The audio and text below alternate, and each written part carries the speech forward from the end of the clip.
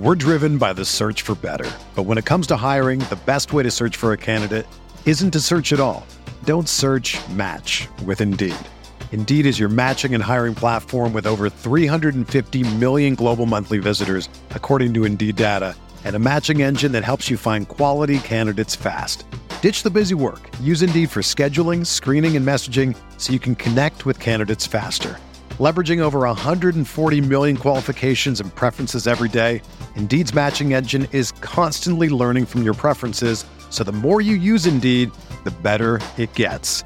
Join more than 3.5 million businesses worldwide that use Indeed to hire great talent fast. And listeners of this show will get a $75 sponsored job credit to get your jobs more visibility at Indeed.com/Blue Wire. Just go to Indeed.com/Blue Wire right now and support our show by saying that you heard about Indeed on this podcast. That's Indeed.com/Blue Wire. Terms and conditions apply. Need to hire? You need Indeed. And I'll be happy to tweet it out and stuff. Absolutely. Welcome to the RotoWire Prospect Podcast. I'm your host, James Anderson, and the MLB draft is right around the corner. Starts Sunday, and I couldn't think of anyone better to have on than Jim Callis from MLB Pipeline. I really appreciate you taking the time to join me, Jim. How you doing? I'm doing good. Thanks for the kind words. It's counting down. I guess as we record this, we're a little less than 4 days away from the draft. So, yeah, man, it's got here in a hurry. Do you think this is kind of here to stay? This doing it on the Sunday before All-Star break? It's hard to say exactly because I think the commissioner's office is very pleased with the idea of having it as part of the All-Star game. I don't think anybody in baseball really likes having it this late. Like it disrupts trying to watch guys for next year's draft. It disrupts your normal procedures for evaluating players to make trades before the deadline. I ran into a general manager at the draft combine who told me that the general managers had voted 30-0 in favor of a June draft, having the draft back at some point in June. And he said he couldn't remember the last time 30 GMs agreed on anything. But I just don't know if that's necessarily going to matter. Like if it was in June, I think we'd be talking more late June because I don't think the combine's going anywhere and the combine's going to be in mid-June. But I think everybody in baseball would be happier, or I should say everybody with the teams would be happier if the draft was over, say, by the end of June. Yeah, I mean, it does seem like the hardest of the three major sports in terms of when to schedule it, right? Because you have the college season wrapping up during the minor leagues, in the middle of the minor league season, so the teams obviously want to get the guys out there. But yeah, I'd prefer it to be in June as well. But I think all the journalists would agree with that too. Yeah. Like I think it would just because there's so much crammed. I mean, it's a very cool weekend in LA, but we've got the Futures game. If you want to look ahead to next year, there's a high school All-America game on Friday. There's a high school home run derby. There's the All-Star game. There's the home run derby. There's 15 games going on Sunday afternoon before the draft. Like, there's just an awful lot going on. Like if it were me, if I were in charge, I think what I would try to do is, and assuming, okay, we're having the combine, that's going to stay, is let's have the draft if the College World Series ends. The College World Series now is a Saturday, Sunday, Monday, 3-game finals. Let's have it Tuesday, Wednesday, Thursday.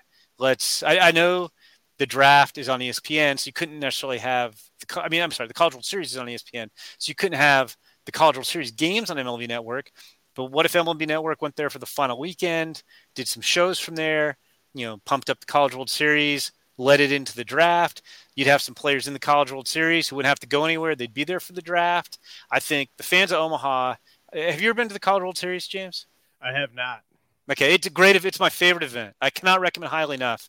But if you actually wanted, I think you would get fans in Omaha who care enough about amateur baseball who would go to the draft and be excited. I think you would have a really good crowd there.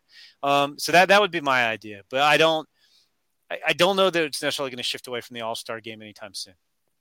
No, that's a great idea. I think that you're right on the money there, putting it somewhere where you already have those fans out there. Um, so, the guy that you guys have at the top of the MLB pipeline draft rankings is Drew Jones. I think he's at the top of pretty much every rankings I've seen. Can you make a case for anyone other than Drew Jones, or is he in a tier by himself at the top?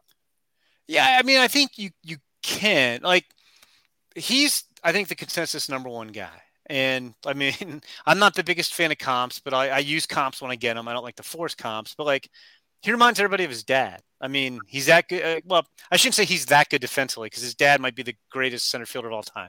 But if you told me that Drew Jones won 10 gold gloves like his dad did, he's equipped. He can run. He has great instincts. He's got a great arm. He's an advanced hitter for his age. He's got some power. So it's a pretty good pay. He's the number one guy, but this isn't like a Bryce Harper, Steven Strasburg, Adley Rutschman situation where it's, even though he's consensus number one, it's not like he's head and shoulders above everybody. You got to take him. Now, I would take him number one if it were me. Mike Elias has not asked me, but I would take him number one. Although, as your listeners, or a lot of them probably know, like you have this bonus pool system in baseball, which, if you go over your bonus pool by more than 5% in the first 10 rounds, you lose future first round picks, and nobody's ever going to do that. Nobody has. So you're kind of locked into what you can spend. So then it becomes a game of, if Drew Jones is going to cost me X, and there's other guys that I think are very close to him who might cost me $1 million or $1.5 million less, do I want to go that route and spend more on later players? Like, I think you can make a case. If you were making a case not to take Drew Jones on ability, you could say, well, maybe I prefer an infielder. And Jackson Holliday is a potential 5-tool shortstop. So I think you can make a case for Jackson Holliday. I would still take Drew Jones. You can make a case. I wouldn't do this either. I wouldn't take Elijah Green, but you could make a case that Elijah Green has the highest ceiling in the draft. Now, he has the loudest tools. He also comes with more swing and miss concerns than the other top guys. But you could make that case. And I think you could make a case if you were a more conservative drafter and you wanted to have more certainty or less risk. Termarr Johnson is probably the best high school hitter anybody can remember in a long time. Like, I have trouble saying since who, because I have trouble coming up with who the last one was. I mean, he may be, in terms of pure hitting ability, the best high school hitter since like Ken Griffey Jr.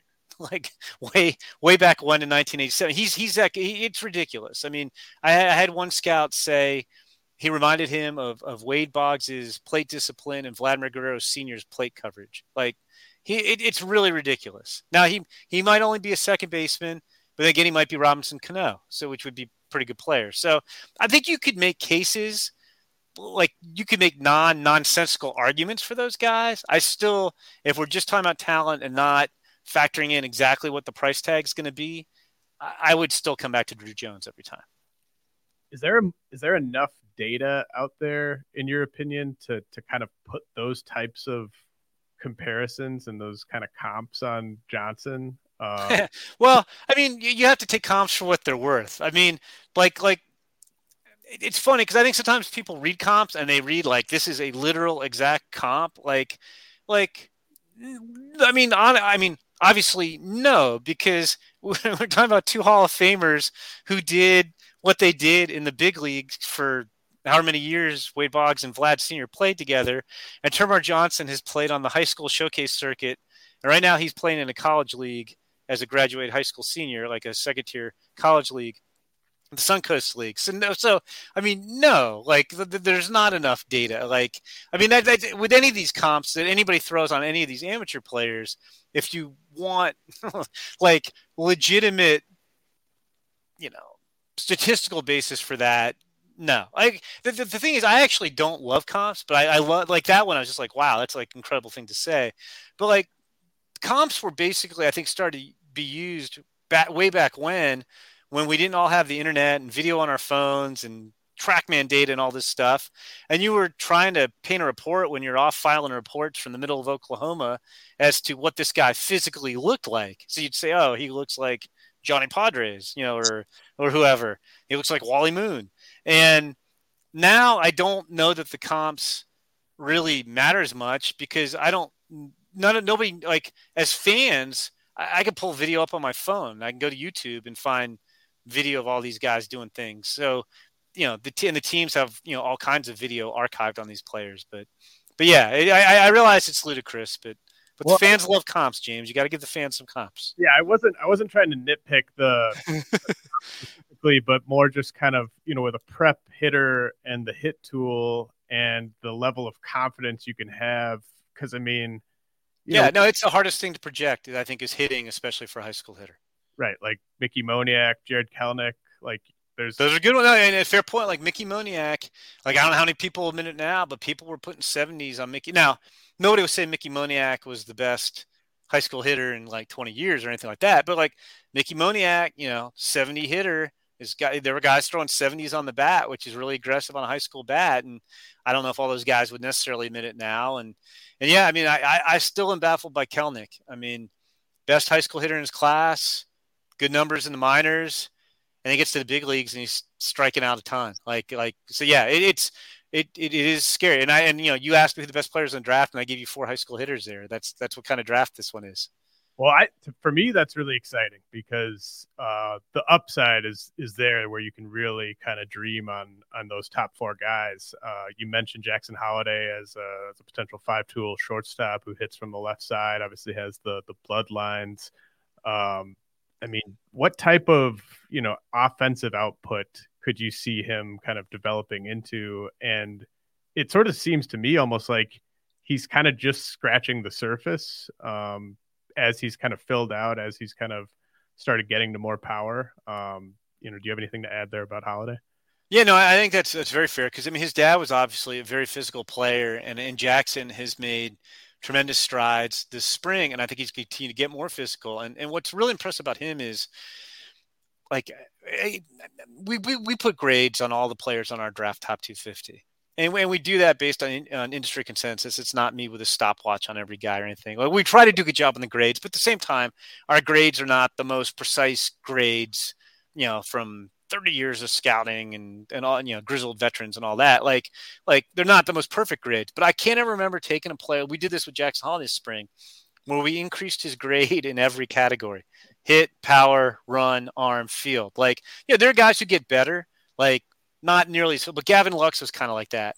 But still, we didn't make Gavin Lux better in all 5 categories. And it's funny because coming into the year, Jackson didn't have a great summer last year on the showcase circuit. I think the general consensus among people was good player, maybe a little more famous than he should be based on the summer he had. He was trying to hit a lot of home runs and chase too much and had some swing and miss issues.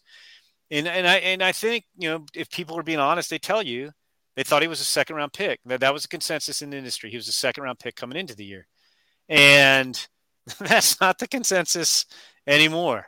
He's gotten bigger, stronger. He's throwing better. It used to be like Kenny State shortstop. Now I wouldn't say he's winning a Gold Glove, but nobody's questioning is he staying at shortstop. He's looks much better at the plate. Granted, it's against high school competition, not showcase competition, but he's looked tremendous. And like you kind of, hinted at there, I think he can continue to develop physically too. So I listened to your most recent podcast with Jonathan Mayo. And so I think I might know where you might go with this question, but on the DraftKings Sportsbook. I don't know. I'll just caution you here. I'm not our MLB's gambling policy. I'm not supposed to offer expert wagering advice. So I'll be careful here. Go ahead. Okay. Hopefully I don't listen to this one, but Drew Jones is minus 190 to be the number 1 pick. Holliday is plus 400 and Termarr Johnson is plus 500. You know what's interesting though? Somebody sent me, we may or may not have had some internal discussion. Keith Law came out with a mock where he had Brooks Lee going number 1.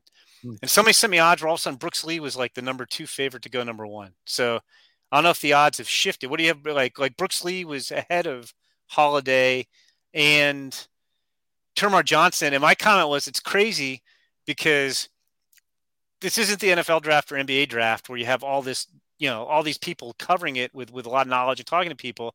And I jokingly suggested, I could just make something up and say, hey, I think I think Justin Crawford's going number one, and it would probably affect the odd. I would never do this, but I was saying like if I wanted to bet on a guy, which I cannot do working for MLB, if I wanted to bet on a guy, I could just come out with a mock and bury the guy, like have him go 10th in the first round and drive his odds up. Like I think like it's amazing to me that like odds are that reactive to whoever's latest mock came out.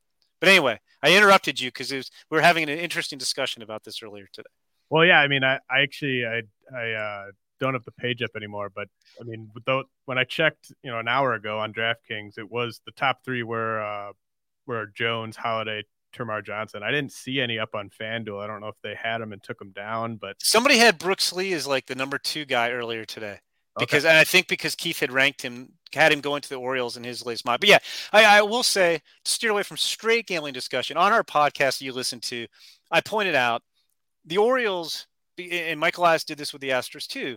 There's no upside for the Orioles to tell people who they're picking. Like, right. A lot of times the team picking one will tell the team two, and you'll get a sense of it. But they've narrowed it down to 5 guys. I really think it's more like 3.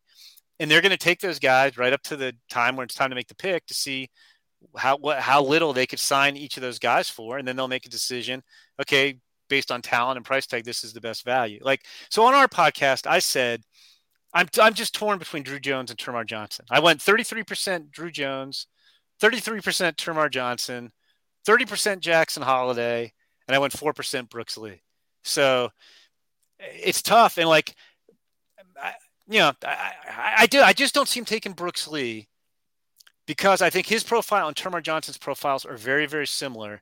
And I think Termarr Johnson is going to cost less. So if you have 2 guys who are very similar talents and, project at probably the same position and the same profile, I'm taking the guy who's cheaper if I think they're the same guy or close to the same guy. So that's why I don't think it's Brooks Lee. But any of the other 3, you can take the best guy in Drew Jones. I think Termarr Johnson would cost the least to that group. And I think Jackson Holiday is a little bit of a compromise with both. He's not going to maybe not quite cost quite as much as Drew Jones, but he's also a very, very talented player. So in your mock, might have been last week, you mentioned that Elijah Green has kind of been sliding a little bit, and then you mentioned earlier just about teams being a little iffy on the swing and miss. You guys have him ranked 3rd. I mean, the tools, like you said, are incredibly loud. The upside's really obvious. Is this just an instance of teams maybe being just risk averse and not wanting to really mess up a top 5 pick, or is it about the teams that are picking in the top 5, or why do you think that is that Green is sort of sliding out of that discussion? Yeah, and it's more like he might slide, because again, it's tough because we really don't know what the Orioles are doing. Like, if we knew what the Orioles are doing, we could kind of have a better idea what this top 5 was going to look like exactly. And we actually talked about that in our podcast with 4 different guys going number 1, what the rest of the picks would look like. With Elijah, the thing that helps him is he plays at IMG Academy, and they play a good schedule. They play better schedule. They face better pitchers. They face Brandon Barriera, who's a first-round talent, than most guys are going to face in high school. Like, I'm in Illinois. Like, if you're up here playing high school ball, you might face a couple guys all spring who are throwing 80 miles an hour. So if you had worries about my bat previous summer, I'm not going to do anything playing for New Trier High School that's probably going to change your mind. But Elijah faced good pitching at times this spring at IMG, and he was better. He made some improvements. So I think there's less concern. And I think it's not so much – it's more just the way the draft works. Like, it sounds like the Pirates at number 4 are going to do what they did at number 1 last year and take a good player, but they're also looking for a discount. They're not going to pay full freight at 4. They want to save money they can spend later in the draft. And, last year we saw – the teams at 1, counting the Pirates, 1, 5, 7, 8, and 9, all did discount deals, and that pushes guys down. We saw Brady House go 11. We saw Khalil Watson go 16. Interestingly, neither one of them's having a very good year right now in the minor leagues. And so I don't think it's so much that, Elijah hasn't really done anything to hurt himself. I don't even think it's that the team, like, I never thought Elijah Green was kind of the Orioles type of guy. I just don't think they're going to take a high school guy with some swing and miss risk. I think that the Diamondbacks and the Rangers, they'd be more apt to take him than the Orioles. But I think it's more a case of, so I don't think he's going to the Orioles at 1. I think the Diamondbacks, like, everybody knows Diamondbacks love Drew Jones. So if he doesn't go 1, I think Drew Jones goes 2. And if Jones goes 1, I think it might just be Jackson Holiday 2. I think Green could go 3. It's like kind of him versus Holiday versus Parada and Brooks Lee, depending on who's available. I think he could go 5, and it's probably him versus the same guys at 5 for the Nationals. But then I just don't hear him at 6 to the Marlins, 7 to the Cubs, 8 to the Twins. Then you start talking 9 to the Royals, and then it, you know, things can get weird too, because if there's a guy who people weren't expecting to get into the double-digit picks, they may have already plotted out, we're taking this guy and then we're going to spend this in the second round. All of a sudden, here's Elijah Green, and he might cost more, and you're making decisions on the fly a little bit. So I'm not sure that he's sliding, but of those top 4 high school guys, if there was one of them who didn't go in the first 8 picks, it could be him. Yeah, Termar's interesting too. I think Termar could go 1. I think he could go 4 on a deal to the Pirates. And then, you know, he could go 6, 7, 8, but Termar could go 8th potentially. So I think there's the 2 guys who are pretty solid. I feel like Drew Jones is going 1 or 2, and I feel like Jackson Holiday is going 1, 2, or 3. And then I think on any of these guys, you know, the college guys like Brooks Lee and Kevin Parada, whoever, you know, they have some homes up around 5, and then they have homes down closer to 10 too. Do you get the sense that Green's going to be more expensive than Termar?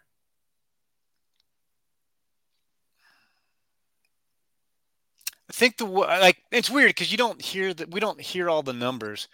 I think the way I might put that is, I feel like it might be tougher to get a discount based on where you pick him, or if he slides, he might have expectations of getting picked as if he were taken higher than Termar would, if that makes sense. Yeah.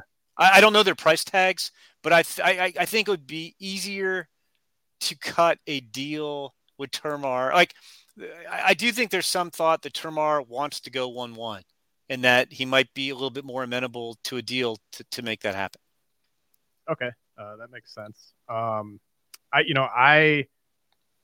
to have Drew Jones ranked 1 from this class for fantasy, and I'm really tempted to put Green up at 2 because of the tools. And I guess, like, where are you at sort of on how is the athleticism going to age? Like, how do you see the body kind of aging? You know, I mean, he's just so big. I don't know if he reminds you of anyone. I mean, he doesn't remind you of anyone of that same age.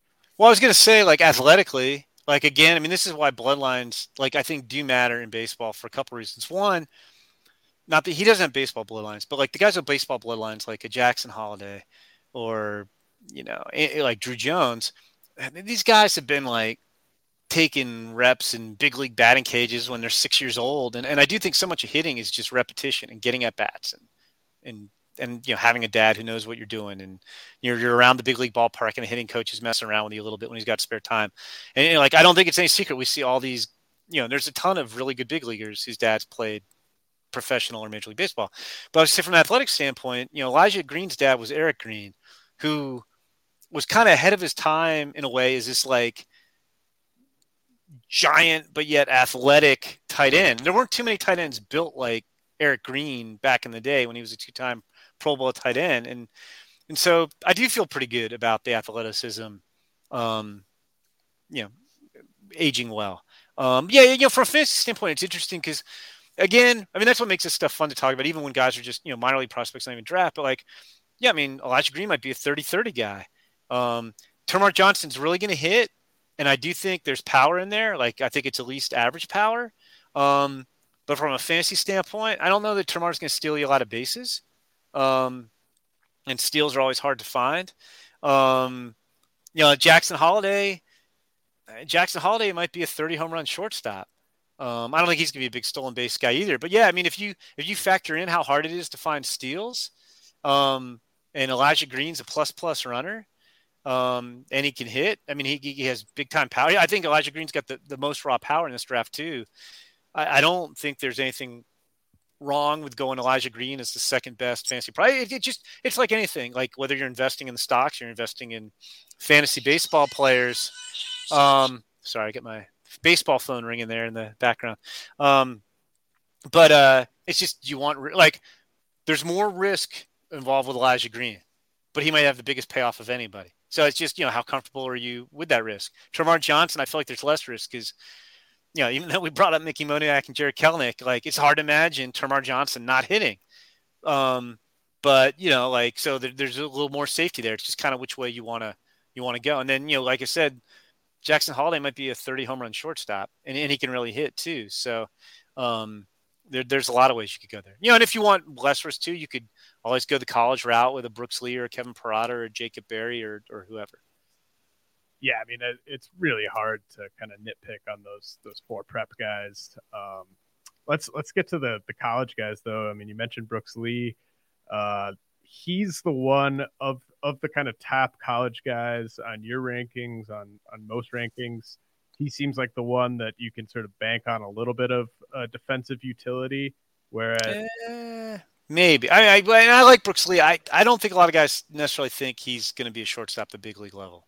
Like you might be talking second base. Sure. I guess I meant kind of compared to Jacob Berry or Jace Young. I don't know. Yeah, that's fair. Kevin Parada behind the but like if you were just looking at like Lee, Parada, Berry, Young, let's just like cut it off at those 4. Is Lee's offensive output like above those guys? Is it kind of the same tier as those guys? Yeah, I mean, so I think to me the top 3 college guys are Lee, Parada, and Berry, depending on how you want to stack them up. And from both a real life and a fantasy talent standpoint, Brooks Lee is probably the best pure hitter in college baseball. And I think there's going to be at least average power. I think we have Tremar Johnson, a half grade better hitter than Brooks Lee. And Brooks Lee's proven it at a higher level. Grew up around the game. His dad's a coach. He's got an uncle who's a first round pick. Maybe he winds up at second, but like you feel better about him staying in the middle infield than say Jace Young. And so I feel like there's a high floor and also some ceiling there. Berry's interesting because I feel like I like Berry a little bit more than the industry does, just a little. To me, I think it's the best combination of hitting ability, power, and plate discipline of any of the college guys in this year's draft. He crushed it at Arizona. He crushed it at LSU. He doesn't strike out. Now, I don't think he's a third baseman. He might be able to play the corner outfield. I think he's got a better chance to play the corner outfield that people give him credit for, but it's not a lot. And then he might be a first baseman. To his credit, and I would want my guy to say this, it kind of reminds me when Kyle Schwarber won to catch. Like Berry, there's been interviews with us, with other people, where he said, I work on my defense. I'm going to work hard. I think I can play third base. I want to play third base. He doesn't buy that he doesn't have a position.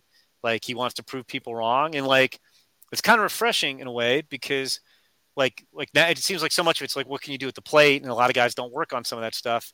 So we'll see. I mean, desire isn't, you still need to have the ability. So I'll call him an outfielder, but like, I really like the bat. But I will say like the data teams too, his exit velos were not as high compared to the other top guys, which was kind of puzzling people. Still had a good year, still does a lot of damage, but the exit velos were kind of like, would have thought they would have been more than that. Parada is he's an okay catcher. I think he catches well enough to stay behind the plate. His arm's not very good, but people don't run that much anyway. So he's going to stay behind the plate, and he's going to hit for power. Now, I could see if I was lining these guys up for fantasy, I think just in terms of overall production, Brooks Lee's a safer bet, and I believe Jacob Berry's got more offensive ceiling. But when you factor in that Parada is going to be a catcher, I might put him ahead of those 2 guys for fantasy purposes, just because it's hard to find catchers. And then Young was with those guys, I think, coming into the year. Young was probably ahead of Parada. It was probably more Lee, Young, Berry coming into the year in whatever order. And had another good year. He got pitched around a ton. He didn't try to do too much. But he also, he played hurt a lot. He was banged up. He was not running well. Even before that, I think there was some question, is he really going to stay at second? Like, I believe in the bat, and I believe in the batting eye and the power. I just, he might want to be an outfielder in the long run. So I would kind of put him. The guy who's interesting, and he could go in the top 10 picks, is Zach Neto from Campbell. It's not a power conference, but Zach, hit 402 this year at Campbell, played well in the Cape Cod League, can play short, really good arm. When he pitches relief every once in a while, and he's up to like 93, really controls the strike zone. Pretty decent power too. So like if he's, assuming he stays at shortstop and he produces like you think he can produce, and he's going to probably go in the first, I don't know, 7 to 15 picks because of the positional value. Like I don't think he gets talked up as much as the other guys. And then Gavin Cross is the other college hitter who probably goes in that tier. He's an outfielder. He's pretty good. He was the best hitter on Team USA last year, the college team. And then Chase DeLauder, who's kind of like my personal favorite, but he never really played a complete season at James Madison because of COVID. And then they played a half season last year, and then he got hurt this year. I really like his combination of athleticism and size and tools and really good plate discipline. He got eaten alive. They played Florida State, which has really good left-handers. He's a left-handed hitter. He got eaten alive in the first series of the year, and I think people hold that against him a little bit. But he was really good in the Cape Cod League last summer. And it's kind of weird because, like I said, he's never played a full season. He's got like 3 kind of 20 or 30 game chunks. But I think he might have the best all-around tools in the college class. So he's kind of in that second tier, like toward the end of that group. He's probably going the 10 to 20 range. He's interesting too. Yeah, that's really interesting. I mean, DeLauder is huge, and really good athlete too. Like he's like 6'4", 6'5", but like run, throw, hit, power. Look at his strike at the walk numbers are tremendous. I thought he coming into the year, I thought he was kind of I wasn't saying he was going to go number 1, but he was my sleeper pick. Like this guy could work his way into that conversation. And then the Seminoles destroyed him the first week, which hurt him some. And then he broke his foot in April and missed the second half of the year. So, I know there's this taste in some teams' mind that the best pitching he saw all year ate him alive. Although you could argue, look, pitchers are often ahead of hitters, at the start of the season, whatever. But yeah, it'll be interesting to see where he goes. But that's kind of, I think you got Lee, Parada, Berry on that first tier of college hitters, and those other 4 guys kind of on that second tier. With Neto and DeLauder, the Cape Cod League performance obviously is something that comes up. How good was the pitching that those guys were facing on the Cape? I think it's like as good a pitching as you're going to see in college baseball. I think more guys go there than they necessarily go to Team USA, with Team USA playing a reduced schedule now. You could almost make the case. You could. I find myself asking that question about just guys this spring because so many of the top arms got hurt that. I went to Georgia, so I love the SEC. I believe the SEC is the best conference in college baseball. But you look at how many SEC teams had their best pitcher hurt, and it's like the SEC numbers aren't like, it's hard for me to like reconcile. Like, what does that mean with Peyton Pallette hurt and Landon Sims hurt and Connor Prelip hurt and Blade Tidwell hurt and then inconsistent when he came back? Like, what do these numbers mean? Because, and I could go on and on. One guy I should have mentioned, and it's weird because I don't know if you want to count him as a high school guy because he's 17 or as a college guy because he went to Chipola. But Cam Collier's super interesting too. He's got bloodlines also. He's Luke Collier's son. But he kind of did what Bryce Harper did without as much publicity because he wasn't on the cover of Sports Illustrated or anything. He should have been a junior this year in high school, but he reclassified to the 2022 draft. But that wasn't enough. So he went to Chipola Junior College, which is as good as any junior college program in the country. He played pretty well there. But that wasn't enough. So he went to the Cape Cod League at age 17. Which is like he's the youngest player since Robert Stock. Like it's got to be like the second youngest guy in the Cape in like 50-something years. And he's a really good hitter too. Probably sticks at third base. Non-zero chance he has to maybe move to first or left field. But he can really, really hit too. He'll go in those top 10 picks somewhere. And he's pretty interesting too. Like somebody said, if he was an international guy, he'd probably be getting $3 or $4 million. And he probably is going to get $3 or $4 million in the draft as well. But he just popped in my mind when we were talking about the Cape Cod League. And I never know, like, I think of him as a high school guy because he's 17 years old, but I guess technically he's a college guy because he went to Chipola. Yeah, it's hard to think of the youngest player who's going to get taken on day one as a college guy. I was going to ask about him next. I mean, he's just, with him being so young and having this, such an interesting kind of path, are you guys are projecting like plus hit, plus power on him down the road? Is it kind of? Yeah, I think he's got that upside. Yeah. Yeah. Okay. Do you think that's a path that we'll see more guys follow if he goes, top 10 and like, or is it just that he was special enough to pull it off?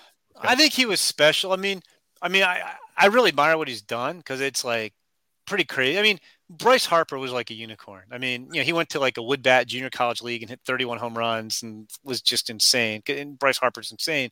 But no, because I mean, honestly, like you take some risk there. Like, what if he went to Chipola and didn't play well? Then like you either have to go back to Chipola next year to be draft eligible, or he was a Louisville recruit. If you go to Louisville, you're not draft eligible for 2 years. And I mean, the easy play, and this is why I admire what he did, and he did well, is like he could have just stayed in his Georgia high school and destroyed that competition, and everybody still would have been excited because a lot of teams really are into age on high school guys, and he would have been a 17-year-old high school guy who should have been a junior, kind of like James Triantos last year with the Cubs, who like I'm bullish on. A lot of people are bullish on. He reclassified last year just because he wanted to go attend North Carolina early. He wasn't even thinking about the draft, and he blew up, and he's young, and guys are comparing him to David Wright, and everybody loves James Triantos. Like, you could still achieve the same effect and get paid by just crushing high school competition.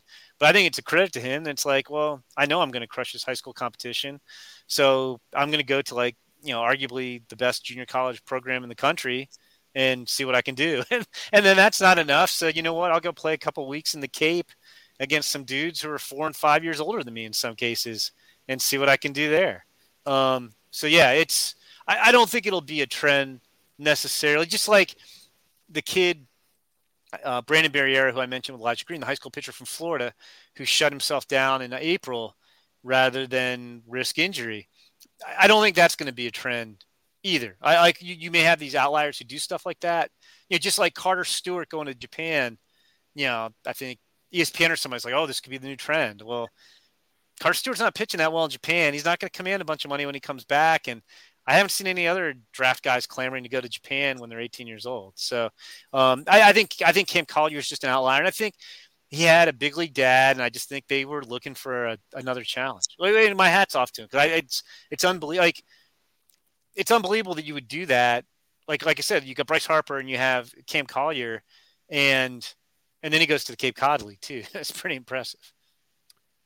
All right, we're going to take a quick break and get some messages from our sponsors, and then I'll ask Jim about a couple more of my favorite hitters in the class. We're driven by the search for better. But when it comes to hiring, the best way to search for a candidate isn't to search at all. Don't search, match with Indeed. Indeed is your matching and hiring platform with over 350 million global monthly visitors, according to Indeed data, and a matching engine that helps you find quality candidates fast. Ditch the busy work. Use Indeed for scheduling, screening, and messaging so you can connect with candidates faster. Leveraging over 140 million qualifications and preferences every day, Indeed's matching engine is constantly learning from your preferences, so the more you use Indeed, the better it gets. Join more than 3.5 million businesses worldwide that use Indeed to hire great talent fast. And listeners of this show will get a $75 sponsored job credit to get your jobs more visibility at Indeed.com/Blue Wire. Just go to Indeed.com/Blue Wire right now and support our show by saying that you heard about Indeed on this podcast. That's Indeed.com/Blue Wire. Terms and conditions apply. Need to hire? You need Indeed. Get ready for the greatest roast of all time, the Roast of Tom Brady, a Netflix live event happening May 5th. Hosted by Kevin Hart, the 7-time world champion gets his cleats held to the fire by famous friends and frenemies on an unforgettable night where everything is fair game. Tune in on May 5th at 5 p.m. Pacific time for the Roast of Tom Brady, live only on Netflix. You ready? Showtime.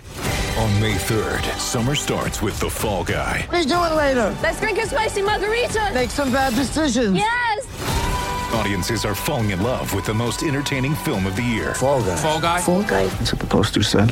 See Ryan Gosling and Emily Blunt in the movie critics say exists to make you happy. Trying to make it out? Nope. Because I don't either. It's not what I'm into right now. What are you into? Talking. Yeah. The Fall Guy. Only in theaters May 3rd. Rated PG-13.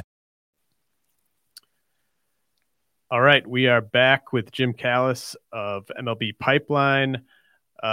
Jim, I'm a pretty big fan of Jet Williams, the prep hitter from Texas, and you and every scout I've ever talked to, Jim. Just seen him.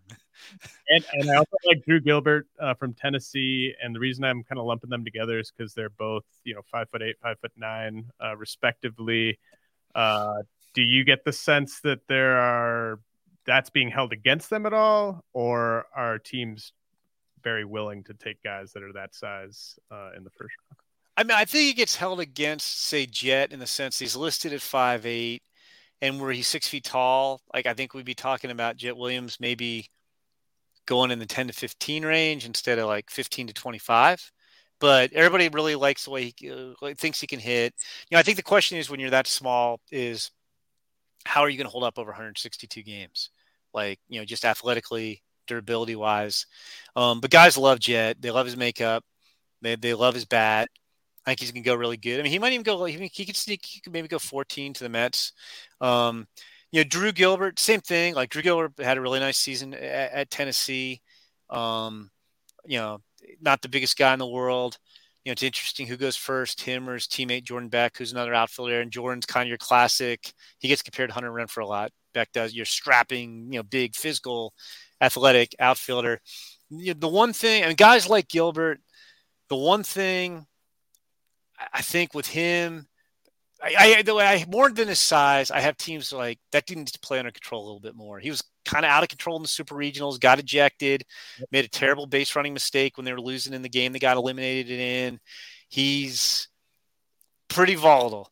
And guys are just like, look, we like guys who play with emotion, but that guy needs to tone it down a notch. I think I hear that a lot more than I hear worries about him being 5'9". Also, but again, I mean, like I was saying with Jed about holding up, if you're going to play, I guess to put kind of with over the top emotion, 162 games a year, you're going to wear yourself out, especially when you're not a big physical guy. But I think Joe Williams will definitely go in the first round, and Drew Gilbert like 20 to 40. I don't think people are too worried about their size. Yeah, that's what you're saying about Gilbert. I have sort of got almost like Tommy Pham type of vibes from him, and I've heard a Lenny Dykstra kind of comp in terms of just sort of playing with his hair on fire, that type of stuff. So yeah, I mean that's a good trait, but it's just like I don't mean to pick on Drew Gilbert, but a new number two assistant. You can't when you're in a super regional game. Scream expletives while looking at the umpire, and he can see what you're doing, and everybody in the crowd knows what you're doing. And then you're astonished you get tossed, which comes with a 1-game mandatory suspension in a best-of-3 series. You can't do that. Like, that's out of control. And then, like, it wasn't the reason they lost, but they were down 3 or 4 runs to Notre Dame in the final game of that super regional. He was on first, and the ball got away in the dirt a little bit from Notre Dame's catcher. And that's it. We all know. And look, I'm not claiming, like, I'm Mr. Baseball. I would never make a mistake on the diamond. But you're down by 4. You're not the tying run. You better make sure that that's you're no shot you're getting thrown out, and he got thrown out. I think it was the 9th inning. You just can't do that. And I did have a number of teams bring up to me, like Drew Gilbert, but like that was not a good display in the Notre Dame series. Yeah, no, I mean that stuff does matter for sure. So that's definitely good to kind of point out. With Jet, I apologize if I missed you saying that, but with Jet, do you think he's a shortstop or center fielder?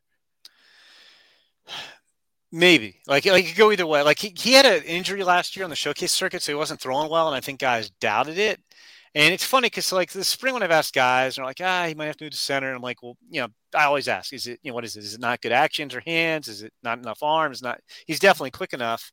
I think the arms more average than plus, so that would probably be the biggest detriment. But I think he's got a shot. So I think definitely it'll be one of those. Whoever takes him will run him out there at shortstop for the first year and a half of his career, and then figure out. But I could also see him at second base too. Okay, let's get to the pitching. Initially, there's a reason we've waited this long to talk about the pitchers. So. Well, initially when I first started kind of getting into this class, I wasn't excited about getting into the pitching, and then there are guys with pretty obvious upside. It's just that they all come with so much risk. Who are the candidates to be the first pitcher selected, and what's the earliest you could see the first pitcher coming off the board here? Yeah, it's just been a strange year because we've had at least 6 college. Sorry if you don't know if you can hear the dogs going nuts in the background. I don't know if we have a Amazon delivery or something going on, but we had 6 college pitchers who were potential first-round picks who either had Tommy John surgery before the season or once the season started. And then you had Dylan Lesko, who was the best high school pitcher and the clear favorite at one point to be the first high school pitcher or first pitcher of any sort taken. And he had Tommy John surgery. And you also had Cole Phillips, high school kid in Texas, throwing 100 miles an hour. Everybody's all excited. And he had Tommy John surgery.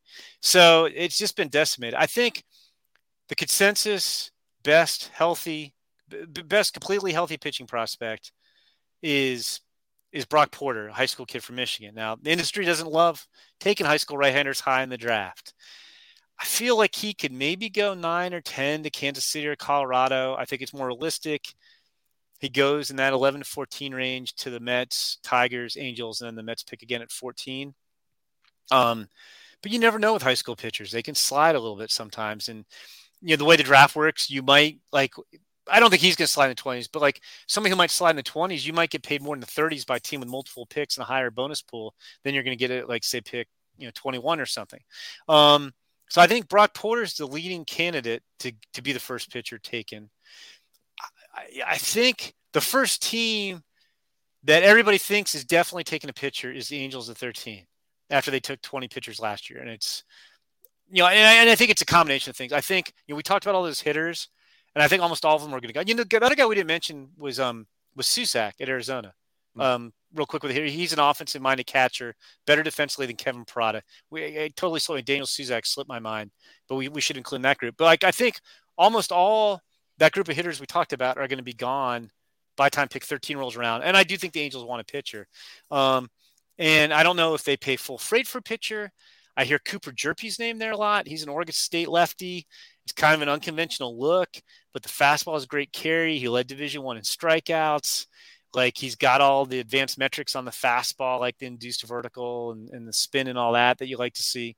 So I could see there's a scenario where Cooper Jerpy maybe goes 13. And then the wild card is Connor Prelip, who would have been a candidate to be a number 1 overall pick, perhaps.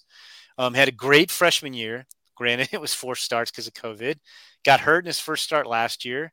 Had Tommy John surgery May 2021. And he didn't pitch this season. He threw a bullpen before the SEC tournament in late May. And he threw a bullpen at the draft combine. And that's been it. It's kind of the Cal Quantrill path when Quantrill went 8th overall in the draft after not pitching coming back for Tommy John. But Cal Quantrill had a full freshman season, whereas Prelip had a COVID-reduced freshman season. But anyway, Prelip, has, I think, the best slider in the draft. And he's throwing. The nice thing is his Tommy John's behind him. He threw these bullpens. If you sign him, he's ready to go out and do whatever, as compared to some of these other guys who had Tommy John this year who you're not going to get back till next year. And I think Prelip's got the best slider in the draft. He, 92, 95. He's always thrown. Well, I say he's always thrown strikes in his 30 innings of college baseball career history. You hear his name a little bit with the Cubs at 7, with the Twins at 8. So maybe he, makes a nice closing rush and sneaks past those other guys. But, Prelip could be the first pitcher taken. Those would be my 3 best bets to be the first pitcher taken, I think. Yeah, all these guys, either coming back from Tommy John or just having had Tommy John. Have you gotten a sense, from teams, like in terms of are there certain teams that are just still kind of very wary of going that route? Or are there teams that, think of it as almost an opportunity to buy low on a guy they really like? Is it just kind of all over the map from a team standpoint on taking these guys that are injured right now? I think it varies from team to team, James, but it's more the second. Like the track record of guys coming back from Tommy John versus shoulder is pretty good. And you can look at recent Walker Buehler. Mm-hmm. When he went in the first round, everybody knew he needed Tommy John. Lucas Giolito, when he went in the first round, everybody knew he needed Tommy John. Guys generally come back. Now it's not a guarantee because Brady Aiken went in the first round after having Tommy John, and he's probably never going to pitch in big leagues. He didn't bounce back. But yeah, I think most teams feel like, guys are going to come back from it. But it's crazy. I mean, I've written this week at our site. It's the most confusing pitching draft ever with all these injuries and trying to figure out who might go where. Like, we might see there might not be a pitcher taking the first 12 picks, which has never happened in the history of the draft. We might see, I don't know, 24 hitters taken out of 31st round picks. It's just tough. And then it's even funny. So like you have like this separate subgroup of guys who were hurt but have come back. I mentioned Connor Prelip. You've got Cade Horton, who was a big-time dude in high school, went to Oklahoma to play both ways and maybe play quarterback. And he got hurt. He had Tommy John before he threw his first college pitch, so he missed all of last season. And he came back as an infielder initially this year, started pitching at the end of March, had like a 7.84 ERA in the regular season. And before the Big 12 tournament, he's trying to add a cutter, and that didn't work, but it led to this like eureka moment with his slider. Now he's got one of the best sliders in the draft, and he was unbelievable in 5 postseason starts. So Oklahoma almost won the national championship in large part because of Cade Horton. And then you have Kumar Rocker, who was the 10th overall pick in last year's draft, one of the most acclaimed pitchers in NCAA history. He does a post-draft physical with the Mets, who had agreed to sign him for $6 million. They don't like what they see. They reduced their bonus offer to $0, just a formality so they could get the 11th pick this year's compensation. And his medical records came out recently. It was revealed he had shoulder surgery last September. And I don't want to get into too many specifics, but I have talked to a number of teams about his medical records, and there's still some risk with Kumar Rocker. It's not – I know there was a quote in an ESPN story from his advisor saying basically minor scope, we're all good, he's pitching great. I think teams are a little bit more cautious than that. And he threw well in abbreviated stints in independent ball. So anyway, you have these 3 guys. So these guys are back, but they still have questions about them. And it's funny. I could talk to 3 different teams and like, are these guys going before you? Like I'll talk to teams in the middle or even end of the first round. These guys going before you, and I get different answers. Oh, I think this guy could go in the top 10. This guy I wouldn't touch. This guy's going after us. And I'll talk to another team, and they'll give me a completely different perspective on all 3 pitchers. There's no consensus on where those 3 guys should go in the draft. I would think Prelip goes first. I would take Horton first or second, but he's only in his second year at Oklahoma.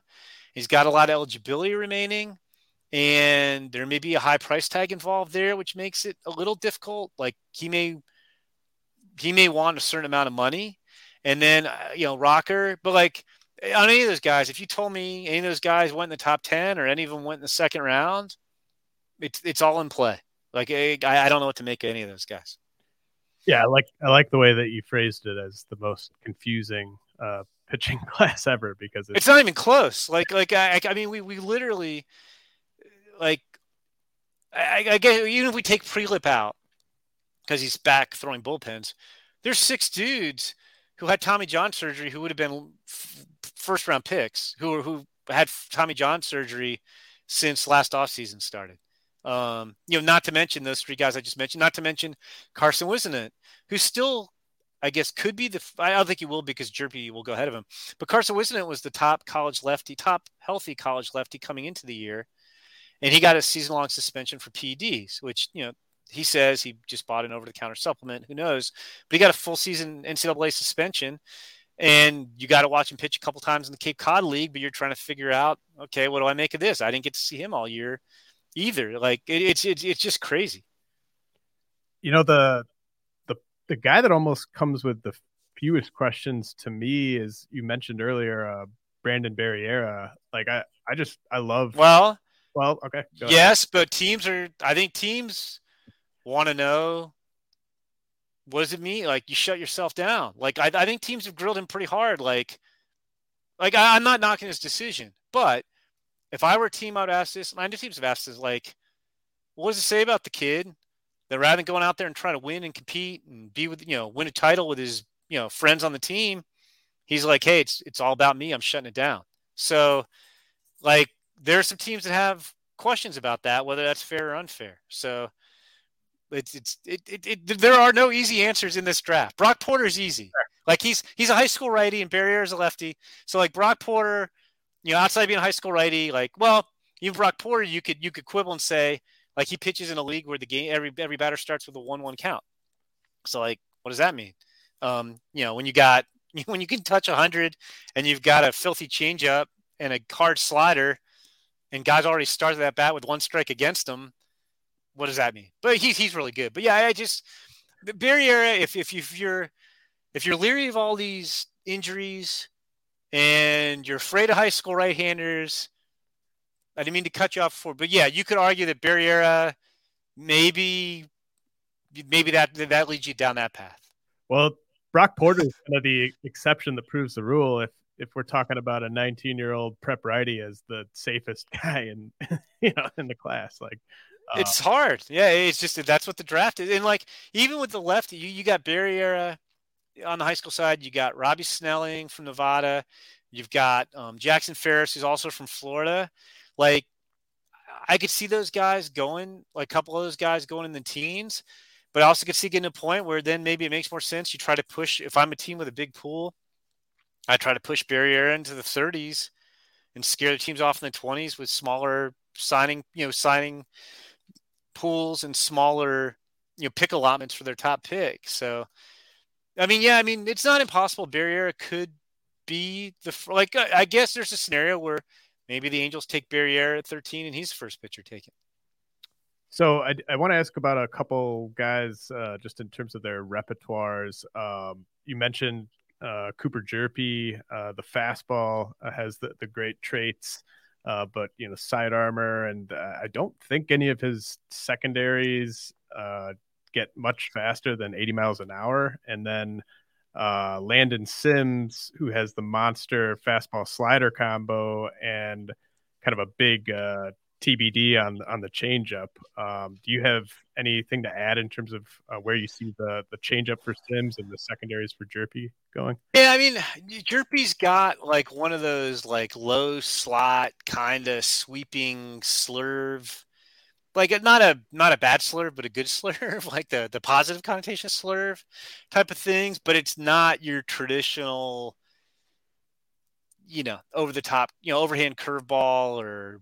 I think if you like it, you could put a 55 on it. But it's not. I don't think it's a plus breaking ball necessarily. And then Sims is funny. So, Sims has great fastball, great slider, and he had Tommy John, so we got to see him for 2 and part of a third start this year. And so I remember when we were doing stuff in the fall, like he didn't pitch in the fall, and I remember asking scouts about the same thing you just asked me, like how good's a changeup? They're going to start him. And like it was just all anecdotal because he didn't throw his reliever. And everybody's like, well, we talked about it, and he has confidence in his changeup. So that was like in the fall, the report was Sims is confident in his changeup, like he's going to throw it because like you did get to see him throw a fall ball. And so I think it looked like I don't have a pop. If I could pop up synergy, like he threw 2 starts and got hurt in the third, so he probably threw 15 or so innings. So like maybe he threw 15 changeups. So we still, it's all like anecdotal evidence on the changeup. I remember asking guys before we knew he was hurt after his first start, how did he look? And then when he got hurt, that was what I asked, like, what'd you get to determine on the changeup? And I feel like I feel like people feel it's viable. Like it's going to be at least a viable changeup and he could start. But again, his track record as a start was 2 starts and then he got hurt in his third. So we'll have to see. But yeah, it's those are reasonable questions on both guys, I think. So let's finish things off here with just you mentioned Cade Horton as a potential signability risk. Are there any other guys, any guys from the prep ranks where you could see a surprise go to college type of guy or anything like that? Any high risk signability guys? I'm just going to look down our list. And like, I just heard that like Horton, may want upper half of the first round money to sign. Just scrolling down here. Cause like when we line up our list, it's based purely on talent. Like the signability does not play in. Still scrolling down, bunch of college guys. Andrew Dukanich pulled out and he's going to Vanderbilt. I don't know. Like I could see, maybe one of the high school pitchers, like there's only so many high school pitchers who can get paid in the draft. So maybe I'll give you one. If I had to bet, my best guess on the best player, not counting Andrew Dukanich, who's already pulled himself out of the draft, I'd say Noah Schultz, the Illinois high school lefty. Didn't pitch much this spring because of mono. I think he pitched 5 or 6 innings. I know Twitter got super excited about him when his first 2 innings of the year when he touched 96. Like Capan was really spotty, and I could see him winding up at Vanderbilt. So he might be my best bet of the top guys on our list who could, he'd be the most likely candidate for me.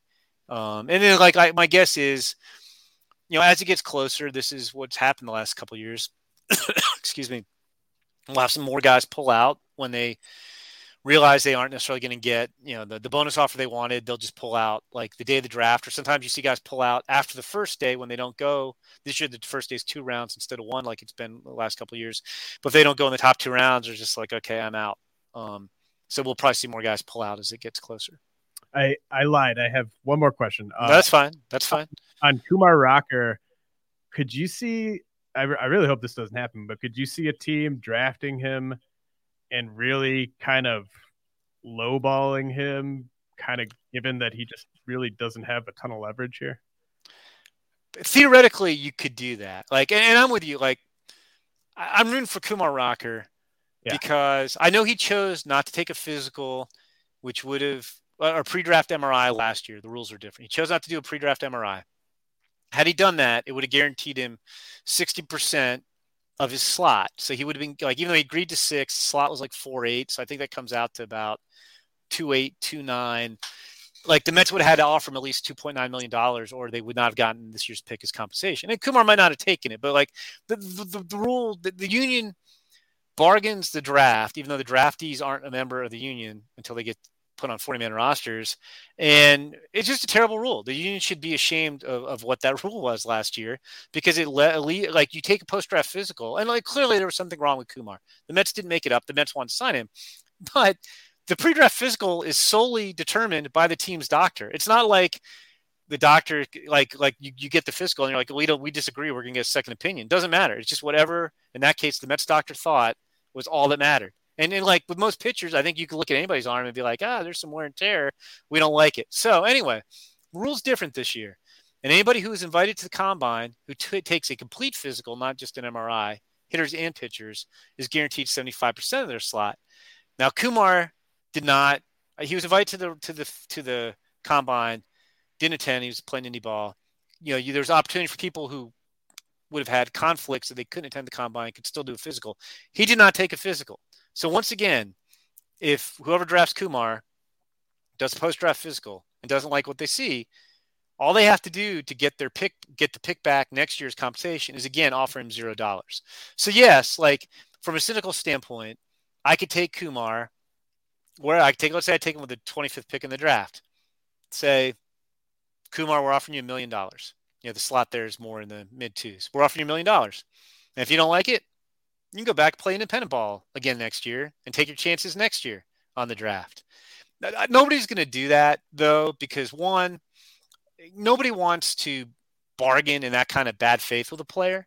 It just would set a horrible tone for the relationship to begin with. I mean, this would be further down the line. Let's say Kumar Rocker becomes a star.